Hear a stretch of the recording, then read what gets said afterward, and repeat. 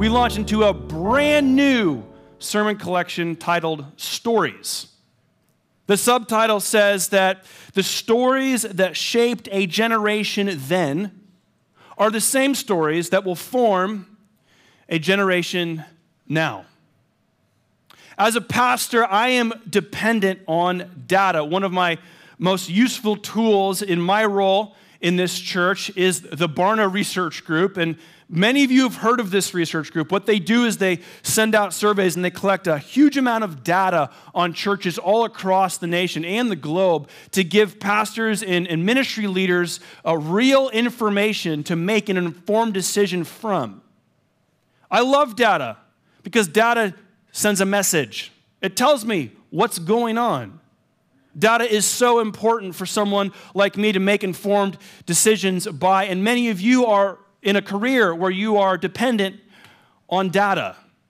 And so we are used to, in our generation now in 2023, when we don't know something, we do what?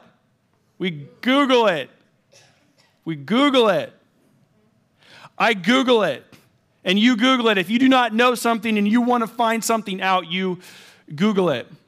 If I need a specific amount of data from a pool of research done or a survey sent out, I look up a research group or some kind of Christian think tank that has come up with this data so I can make a better decision on.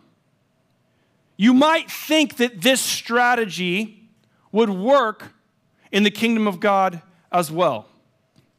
But what we'll find out for the next month as we examine 4 of Jesus' most potent parables throughout the Gospels is that that is not true. As a parent, you probably read the reviews of that vacation hotel or that resort that you're thinking about taking your kids to for spring break. Well, I'm just going to read some reviews. I'm going to get some anecdotal evidence. Did they get a 5-star on Yelp? Are they getting 5-star reviews on Google? And you depend on someone else's review for you to make a decision. I would too. And that works really well for a spring break vacation. Maybe that anecdotal evidence gives you confidence that what you're about to spend your money on is worth spending your money on. We are data people, whether you want to acknowledge it or not. You Google it. You read reviews, you depend on anecdotal evidence, and you make decisions based on that information. Is this the way the kingdom of God works on planet Earth? Is it information-driven? Is it data-informed? And in one sense, data can be very, very helpful for a 3-year-old church plant to understand the ebbs and flows of the city that we claim to serve. And that's a good thing. However, as Christ followers, we follow a man who is God, and his name is Jesus. And data is helpful, but data ain't got nothing on Jesus. And so what we're going to find out in the next month as we examine these parables is that Jesus does not answer the questions that are deep down in human hearts with data. He does not answer questions using reviews or 5 stars or anything like that. Jesus is not forcing you to Google him. Jesus does something totally different. In these parables, what we will discover is that Jesus is introducing new language to a group of humans that have been accustomed to one way of life. When he speaks parables over crowds of people, he is speaking to people who are accustomed and conditioned to a monarchy relationship. There is a physical king, and I am a subject of his. And there is typically an oppressive relationship that goes along with that relationship. There's a king, I'm a subject, that monarchy is the relationship. When Jesus comes to earth wrapped as a baby and grows to 30-year-old and starts his ministry, he begins telling stories. And these parables, and the word parable literally means to come alongside of. He uses these parables to assist him in teaching these listeners what the spiritual kingdom of heaven is like. And it's nothing like the kingdom you are currently living in. He doesn't use data to explain that to his listeners. He doesn't use reviews. He doesn't take anything from Google. He doesn't take information and present it in data points. Although helpful for us in certain contexts, that's just not what Jesus uses to teach these listeners what this new spiritual kingdom that he has introduced on planet Earth is all about. He answers some pretty potent questions. Questions that I've asked myself before too. Questions like, why does God permit pain and suffering? What is the kingdom of heaven and how does it grow? Do I have a part to play in that enterprise? Why can't I see the kingdom of heaven the way that I can see the buildings of a city? These are puzzling questions. And there's many, many more.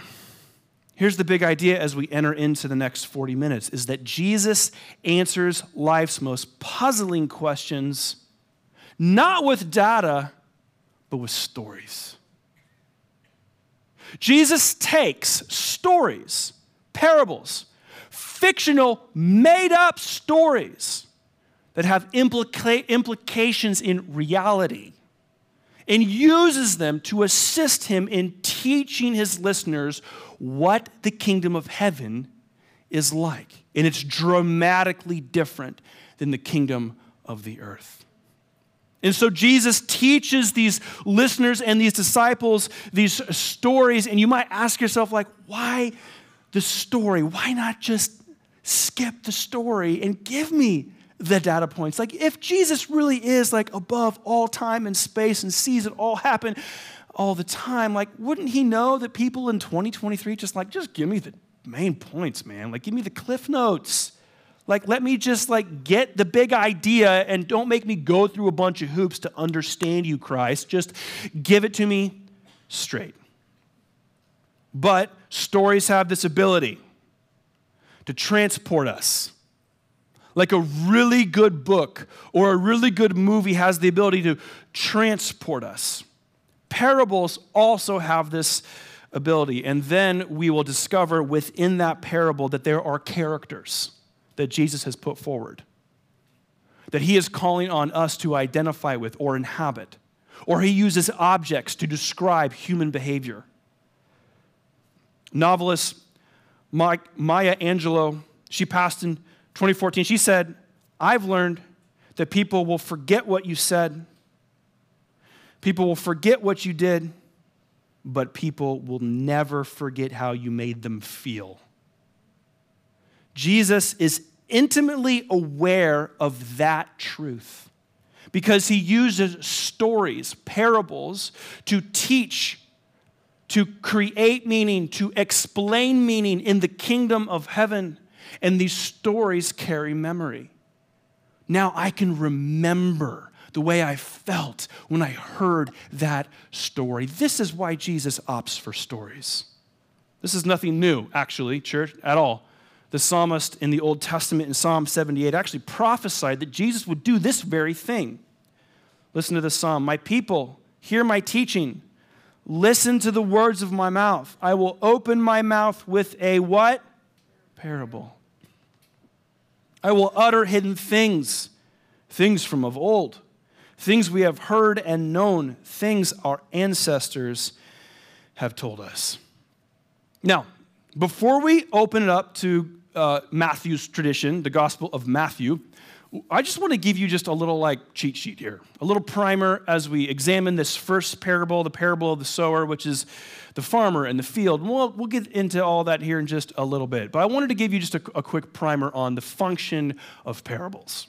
Now that you understand that Jesus has opted to share with his listeners what the kingdom of heaven is like with stories rather than data, now that you believe him that he's going to use stories and parables to describe the nature of reality, the nature of himself in all things, you should know that the parable functions in a multi-dimensional way.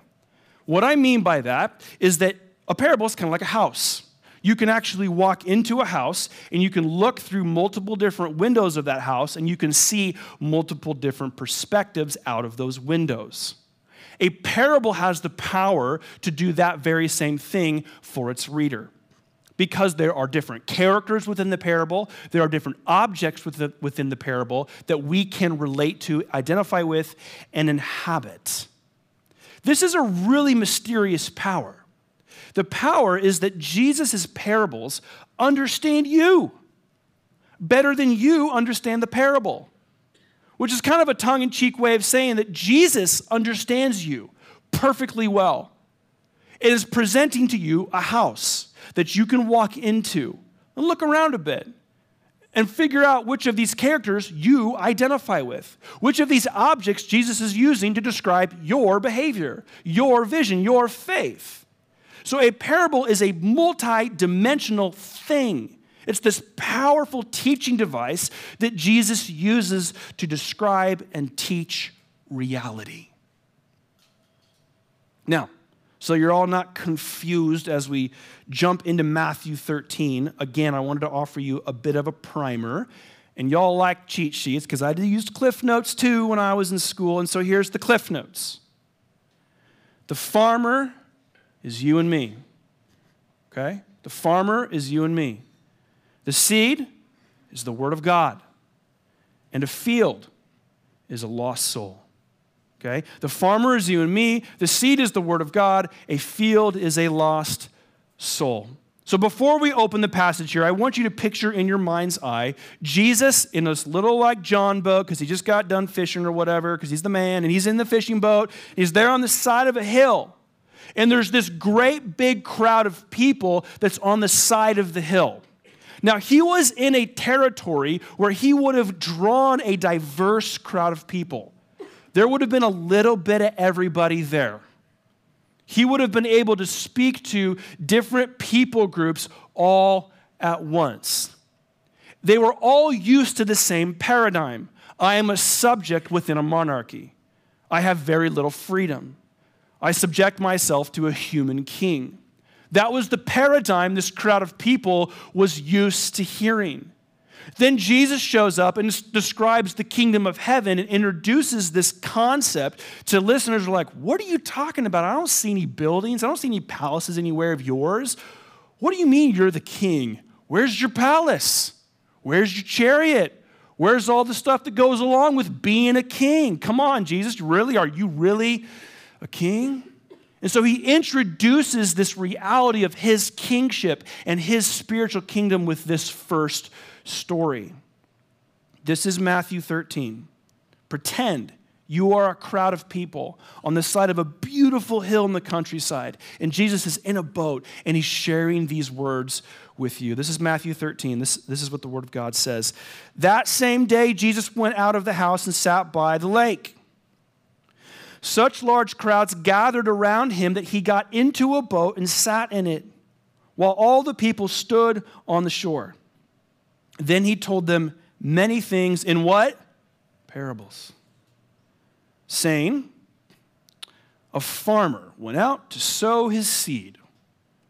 As he was scattering the seed, some fell along the path, and the birds came up and ate it. Some fell on rocky places where it did not have much soil. It sprang up quickly because the soil was shallow, but when the sun came up, the plants were scorched, and they withered because they had no root. Other seed fell among thorns, which grew up and choked the plants. Still other seed fell on good soil, where it produced a crop, 100, 60, or 30 times what was sown. Whoever has ears, let them hear. The disciples came to him and asked, why do you speak to the people in parables? And if I can be really frank with you, I resonate with that question so much. Has anyone here ever heard of the personality profiling assessment tool called DISC? The DISC profile. Okay, so I'm familiar with DISC. I was put through DISC in my assessment process. Here's what the D stands for in DISC is direct. Okay? And then I, S, and C have their own descriptions. I scored pretty much a 0 on everything except for D. Highly direct. I'm highly direct, and I just want communication to be clear so there's no doubt for misinterpretation. No doubt, no question for meaning. I don't want to be misunderstood, and I don't want that person to be confused. I feel like there's a huge value on direct communication. Of course, the liability with direct communication is you constantly hurt people's feelings and have to go back and apologize to them all the time. So I'm a professional, I'm sorry person. Jesus could have used direct language. Part of me is wondering why he didn't.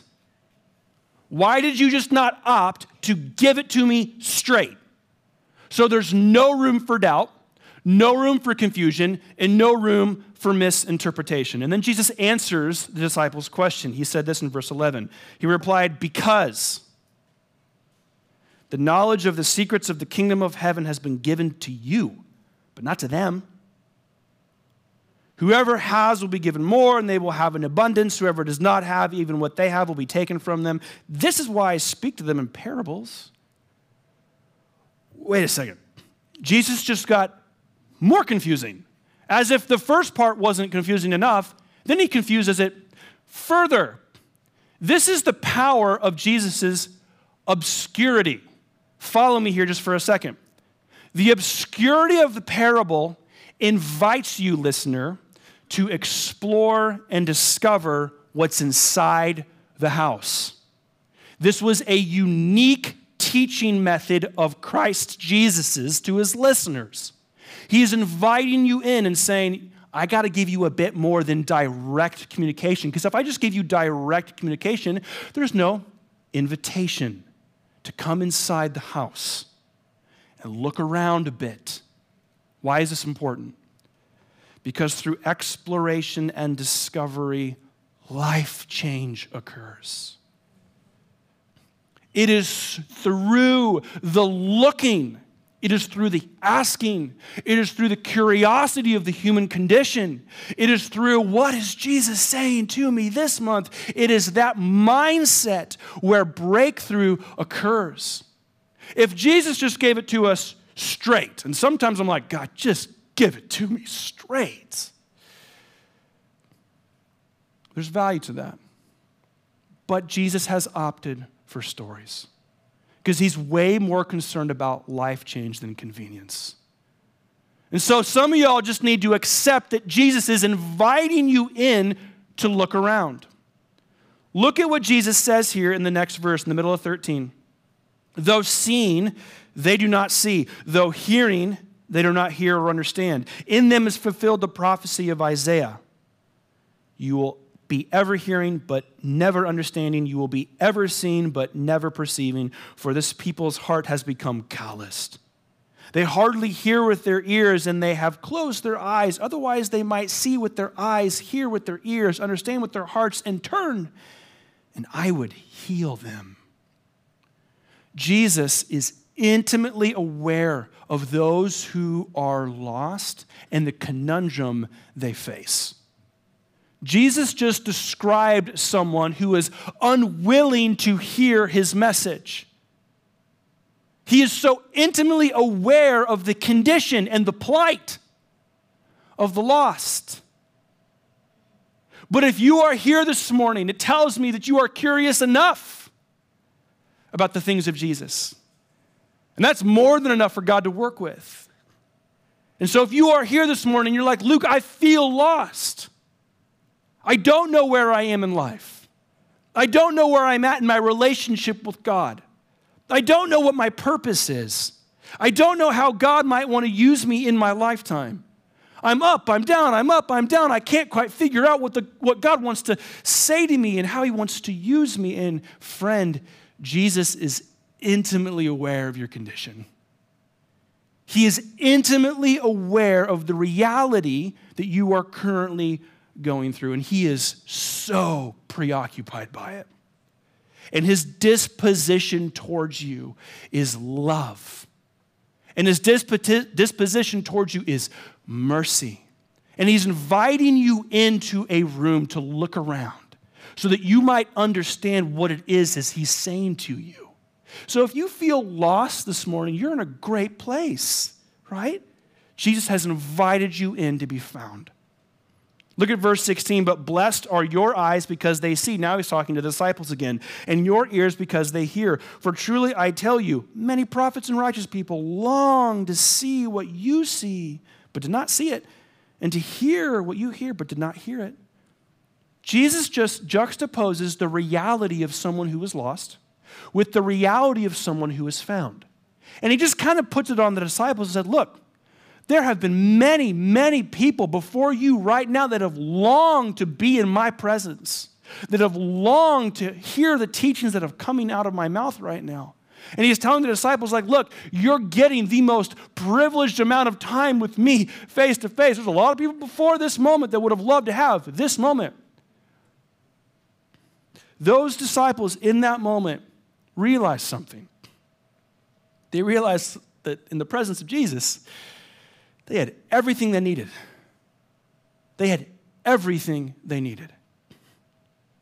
And Christian brother or sister in the room who's been with the Lord for many years, you might find yourself being like, oh, if I just had a little bit more money, then I could participate in kingdom activity a bit more. Or if I had a title, I'd be more influential in the kingdom of God a bit more. But listen, friend, you have the Word of God, you've got the Spirit of God, and you've got the people of God. You've got everything.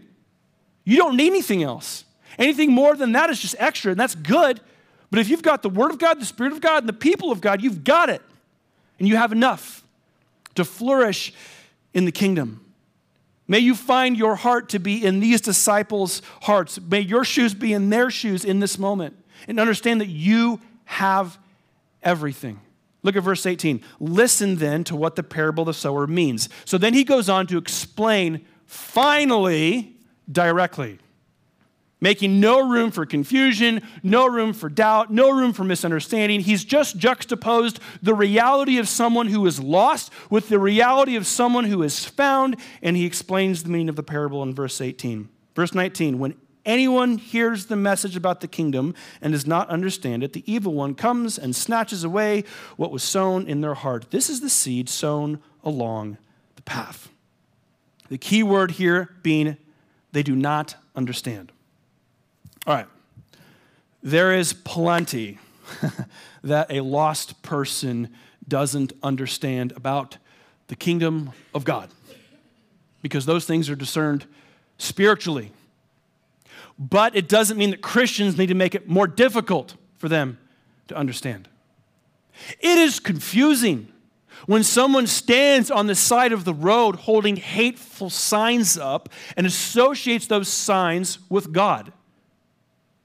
It is confusing when symbols other than the cross or words other than the Bible are used to describe who God is. It's confusing. It's confusing when a Christian takes a political system and attaches God's agenda to it and says they're the same thing, when the reality is the kingdom is over both political parties, over all political systems. It is confusing when Christians make it harder to understand than absolutely necessary. It is just so critical that you are careful with the seeds God has entrusted to you. A bit more on that later. The second seed, verse 20, the seed falling on rocky ground refers to someone who hears the word and at once receives it with joy, which is a beautiful thing. But since they have no root, they last only a short time. When trouble or persecution comes because of the word, they quickly fall away. This is the seed of evangelism without the seed of discipleship. This is massive movements of evangelism without follow-up discipleship. And often people get the two confused. This evangelism, this preoccupation with saving the lost, which is a good and beautiful thing that we should all put our energy into.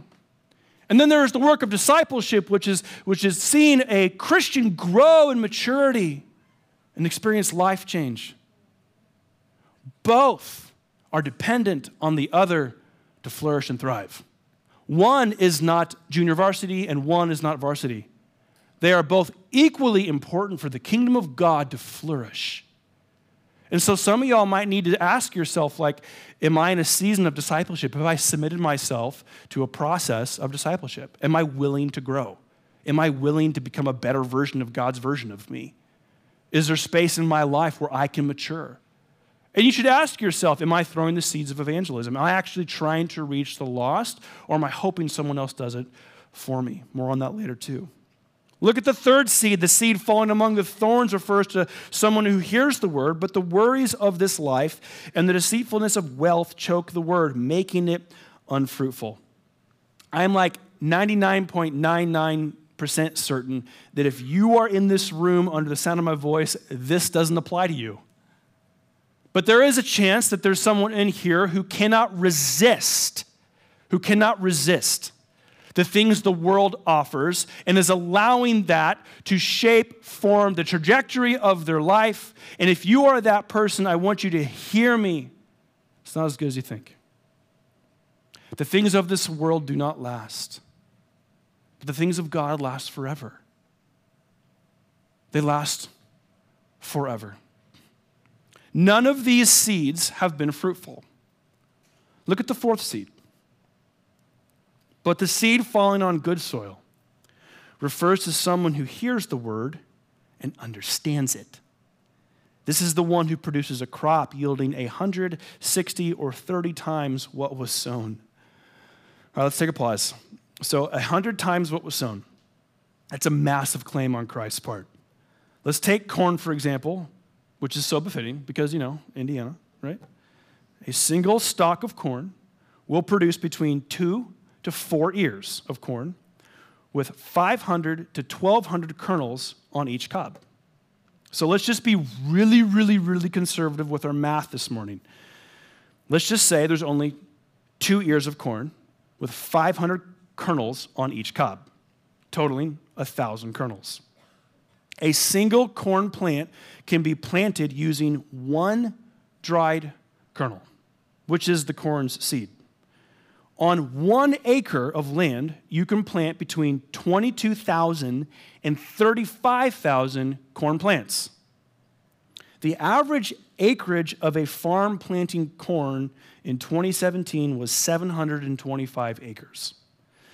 So I checked my math a couple times. There's a chance I could be wrong because math's not my thing, but I checked it. Let's do the math. 1,000 kernels times 22,000 individual plants times 725 acres, because you can fit 22,000 plants on 1 acre. So 1,000 kernels times 22,000 plants times 725 acres is 15,950,000,000 kernels. One dried kernel has the ability to create a 15,950,000,000 yield. Like, what's the point, Luke? What's the point of this crazy math? There is no shortage of opportunity. There's no shortage of need. There's no shortage of ministry to be done in a world suffering from pain. There is no shortage of people needing to hear the gospel. There's no shortage. There's no shortage of people. There's no shortage of seed. There's no shortage of opportunity. There's only a shortage of farmers. There's only a shortage of workers. There's no shortage of opportunity to reach those who have not been reached. And what is so shocking and startling is that, and tragic, is that 3/4 of the seed that was sown in this parable wasn't fruitful. Only the last seed produced anything good. The first 3 seeds that were scattered didn't fall on soft, cultivated soil, therefore didn't reproduce, didn't create a crop. Oh, make sure your heart, friends, has deep, soft soil in it. a readiness, a willingness, a desire to be discipled and to be stretched, and even for God to apply a little bit of pain if growth was the product. So here's the breakthrough idea this morning. You are either the farmer or you are the field. You are either the farmer or you are the field. And many times this has been taught that God is the farmer. And this could work, but it is have a much more difficult time working when we get into the application. I would actually say that God is the farm owner, right? And you're the lead farmer. You're the manager of the farm. So I want to speak to the farmers in the room. And the farmers are people who are actively engaged in the mission of God, okay? You are actively engaged in some capacity in the mission of God. And I want to ask you a question that's going to feel a little bit uncomfortable, okay? Am I your pastor, or am I the pastor of the church you attend? Don't answer it out loud. I want you to answer in your heart. Am I your pastor, or am I the pastor of the church you attend? If I'm your pastor, I want to call on you to be much more careful with the seeds that God has entrusted to you. Seeds sown in a divisive way will not create a yield. Seeds sown in a toxic way will not create a yield. Seeds sown in a way that drums up division and gossip and dissent does not create a yield. Farmers, we are subject to mismanage the seeds that God has entrusted to throw. May I have the wisdom to be careful and intentional with every single kernel. It actually is quite easy to tear the church of God down. But it takes a burden for the lost to build this church up. At every one of our lives, at every stage of our life, we've all been guilty at some point, farmers, of mismanaging those seeds.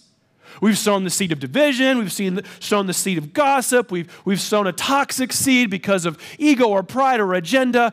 May you be careful and intentional with those kernels that God has entrusted to you. Although they are not on short supply, if we misthrow them, they're going to fall on a path, rocky soil, or in places with thorns. You must be careful. So the kingdom of God is like a farm. Jesus is teaching this crowd of people on the side of a hill next to the shore. The kingdom of God is like a farm. And God's the farm owner. And you are the farm hands. And this is why we've got a big, bold, audacious vision for 2030. Some of y'all heard this vision a couple months back, but some of you are newer in the last even 6 weeks. 2023 to 2030, we've got a vision to add 1,000 Spirit-filled people to Indiana in the next 7 years. We believe it's possible because Jesus promises that it's possible. 100-fold, 60-fold, 30-fold. This isn't a new idea. This is Jesus' idea. Growth comes by partnership with the farm owner. And we are the farmers. We are the farm managers.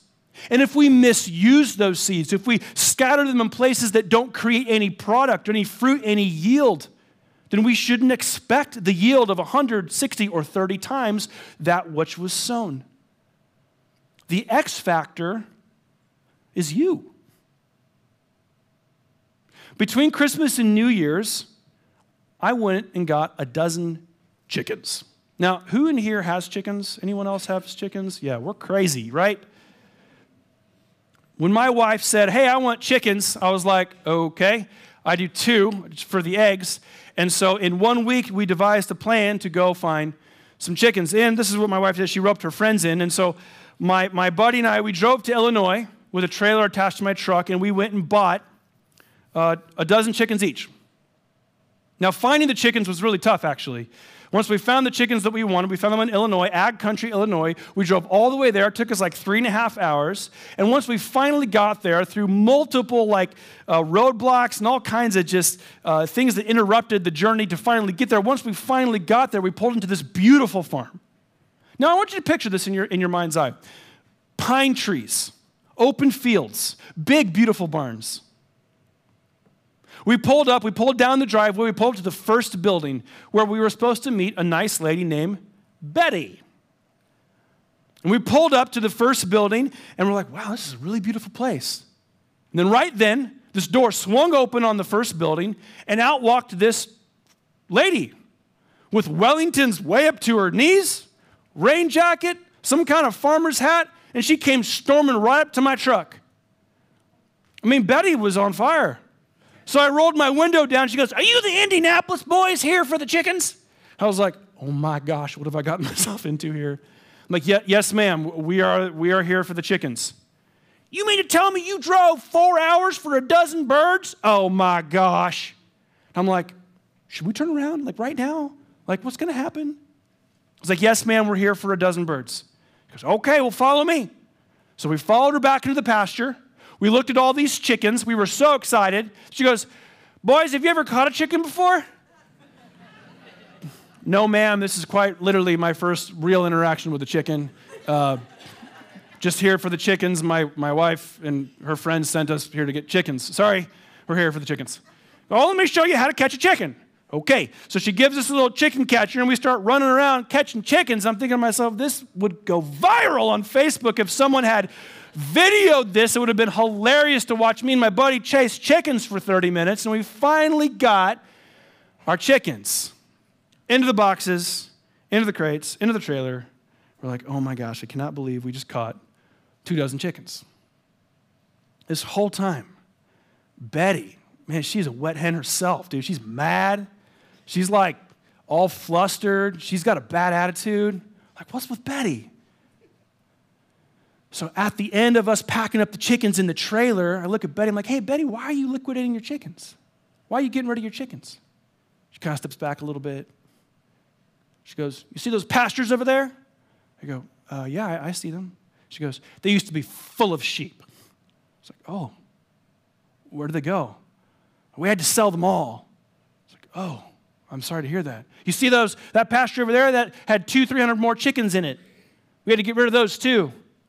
It's like, oh, why? And she took a step back for a second, and with tears in her eyes, she goes, because the owner and I couldn't find anybody to work. And I was the only one willing to do anything. And Betty must have been, I mean, she was definitely in retirement. And she was the only one there on the farm working. And the owner and her had to liquidate the sheep and liquidate the hens because they couldn't find help. And I saw in Betty this deep love for this farm and the animals in the farm. And it clicked. She loves this place. I represent someone who's taking what she loves away from her. The reason this morning made me think of that story is because I actually think Betty is a lot like God in the sense that he loves his farms. He loves his fields. He loves his farm hands. He loves the enterprise of kingdom growth because they are his, and he has a relationship with them. And some of us need to come to terms with how much God loves the economy of growth and production. You know, the danger of the Christian church in the West is the country club paradigm. I come in, I get what I want, I'm part of a good deal thing, I fit in, I don't contribute anything, therefore I don't grow anything, and I'm out. And look, you are always welcome here in every capacity. I hope you stay. I hope you grow. I hope God uses you in every single way, but we are not a country club. We are a farm. We want to produce. We want to create an economy of growth.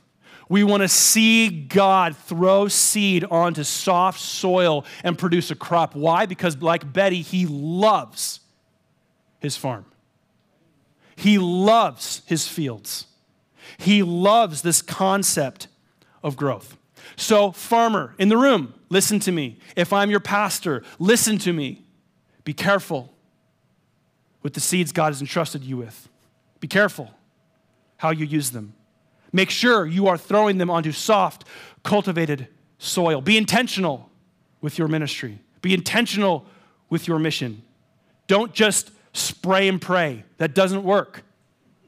We saw that it didn't. The first 3 seeds didn't land on anything good. Be intentional, be careful, and be humble with the seeds God has entrusted to you. Now, every farm goes through cycles of growth. And like a church, a farm is like a church, and a church is like a farm. Churches go through cycles of growth too. And so that means that this church and every other local church, as they grow, will go through cycles of change. So for those of you who are just like, I hate change, you must understand that God's economy of growth is a slow change. Let me describe it this way. Healthy things grow. Growing things move. And moving things change. You understand? When a seed hits soft soil, it then germinates and it moves. And then it grows into a plant that produces more kernels and a crop and a yield. And then it goes through a life cycle change again. Everything healthy changes eventually. And some of y'all just need to embrace God's economy of growth. Things will change in the kingdom. The message never changes, but the method must. As the culture continues to find more and more darkness, the kingdom of God must be brighter and brighter and brighter. And although our message of Jesus does not change, the method of getting that message to the masses does. For example, we don't ride horses from town to town anymore with the gospel. We've got this thing called the internet. That's a change. When this church goes to 2 services in August, things will change. It will change the way we serve communion. It will change our staffing philosophy. It'll change our budget. It will change a lot because God's economy of growth changes. It goes through cycles. So farmer, may you have the spirit of Betty and love the farm God has you at and embrace the change that comes along with it. Now, I want to speak to the fields. Maybe you're not a farmer. Maybe you're like, Luke, you kind of alienated me there. I'm not actively engaged in the mission of God. I'm just here visiting, like, what gives? And hear me when I say, like, I'm so glad you are here. I'm so glad you are here. And may your heart be a field that God can grow great things in. May it be a field.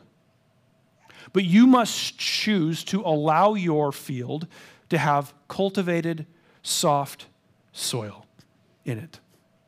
Well, Luke, how do I do that? This past week, I went to lunch with a buddy just at a restaurant down the road here. And our server, she was so sweet. She was so sweet. She came to us and she had just all this kind of energy. I've just never seen energy like this before in a long time, at least at a restaurant. She was so kind. She was so polite. And then she asked me what I did for a living. It's like, oh, I'm a pastor. She goes, oh, what church? I was like, actually, Mercy Road Church down the road off 465. She goes, oh, that's awesome. And then she proceeds to ask like 3-4 more follow-up questions. A lot of them really good questions. Like questions I'm like, I haven't heard that question like, I don't think ever, or at least in a long time. And I was blown away by this woman's curiosity about the church down the road. And it hit me in the moment, and it hit me right then, that this heart is open. This is an open heart. This is a field God could grow great things in. This isn't a rocky field. This isn't a path. This isn't a field with thorns in it. This is some cultivated soil. So I said, hey, this is our church. We have services at 10:30 on Sunday morning down the road. Here, I'll write the address down. I'll write the website down. Now you've got some information to go on. And I have no idea if you're here this morning or not, friend. I hope you are. But the best part of that conversation was how real and honest she was. Because after we had this conversation, she goes, yeah, JC is the beep. Whoa. Didn't see that coming. I'm like, I agree. He is awesome, isn't he? This woman had authentic, soft soil in her heart. and her questions proved it. If you want your heart to be a field God grows great things in, you must be a person who is curious, asking questions, discovering, walking into that house and looking around through the windows, through the exploration and the discovery. Life change will happen because God has a great way of meeting you right where you are today. And if you're in this room, you probably have soft enough soil to hear the message of the gospel, that you were created intentionally by a God who knew you from your mother's womb. And because of sin, which separates us from God, when we sin, we run away from God. It separates us from the Lord. And there's pain and there's suffering. But because God loves you without conditions, he created a pathway for reconciliation in his son Jesus. So he puts forth Jesus, God of God, God in the flesh, born of a Virgin Mary, who came to earth and who lived for 33 years, introducing the spiritual kingdom of heaven on earth, and says, this is nothing like the kingdom of earth. It is the kingdom of heaven. It's how things happen where I'm from. And he introduces himself to a world desperate for his message, a message of mercy, a message of grace, and a message of truth, that there is but one way to be reconciled to the Father. It's through Jesus. It's trusting in Jesus. And this is a free gift. This free gift of salvation is for you. It's for you. And if your heart is open to receive that seed of truth and mercy and grace on your heart, it is a matter of time before God sends the water and the rain to create a germination in your heart where you will believe by the fruit of your life that God is who he says he is and has done what he said he has done. And for anybody in this room this morning that's like, that's me. That's me. I want God to grow something great in my heart. I'm ready. I will meet you in the prayer room. I will meet you in the prayer room. Don't wait any longer to trust in Jesus. There is no reason. God has given you everything you need in the Spirit of God, in the Word of God, and in the people of God. There is an invitation for you, friend, to place your trust in Christ. Oh, Lord, may that person have the courage. May those persons have the courage for the first time to come around someone else who might pray over them. The same way that that lady prayed over me this morning that brought me back to life, Lord, I pray that that person would find courage by finding someone else in the prayer room, myself or another prayer teammate, who said, yep, the seed of the gospel finally landed on soft, cultivated soil. I'm open. I'm curious. I want to know more. I'm willing to hear more. So Jesus, would that person have the courage to move their feet because they so desperately want what you offer, which is salvation, restoration, forgiveness, and a whole new life in the spiritual kingdom of heaven that looks nothing like the kingdom of the earth. Oh God, would we just be faithful before you today and faithful before you tomorrow as farmers who sow seed onto soft cultivated soil, because you promise a yield 160 or 30 times what was sown. We embrace your economy of growth and ask that you would breathe life onto this church. We are ready for more. We want to take what you have entrusted to us and be faithful stewards of that. May we be a church who sees many, many, many people come to faith for the first time. And may we be a church who disciples many, many people to go and do the ministry. We love you, we praise you, and we sing these songs to you, God. In your perfect name, Christ, we said.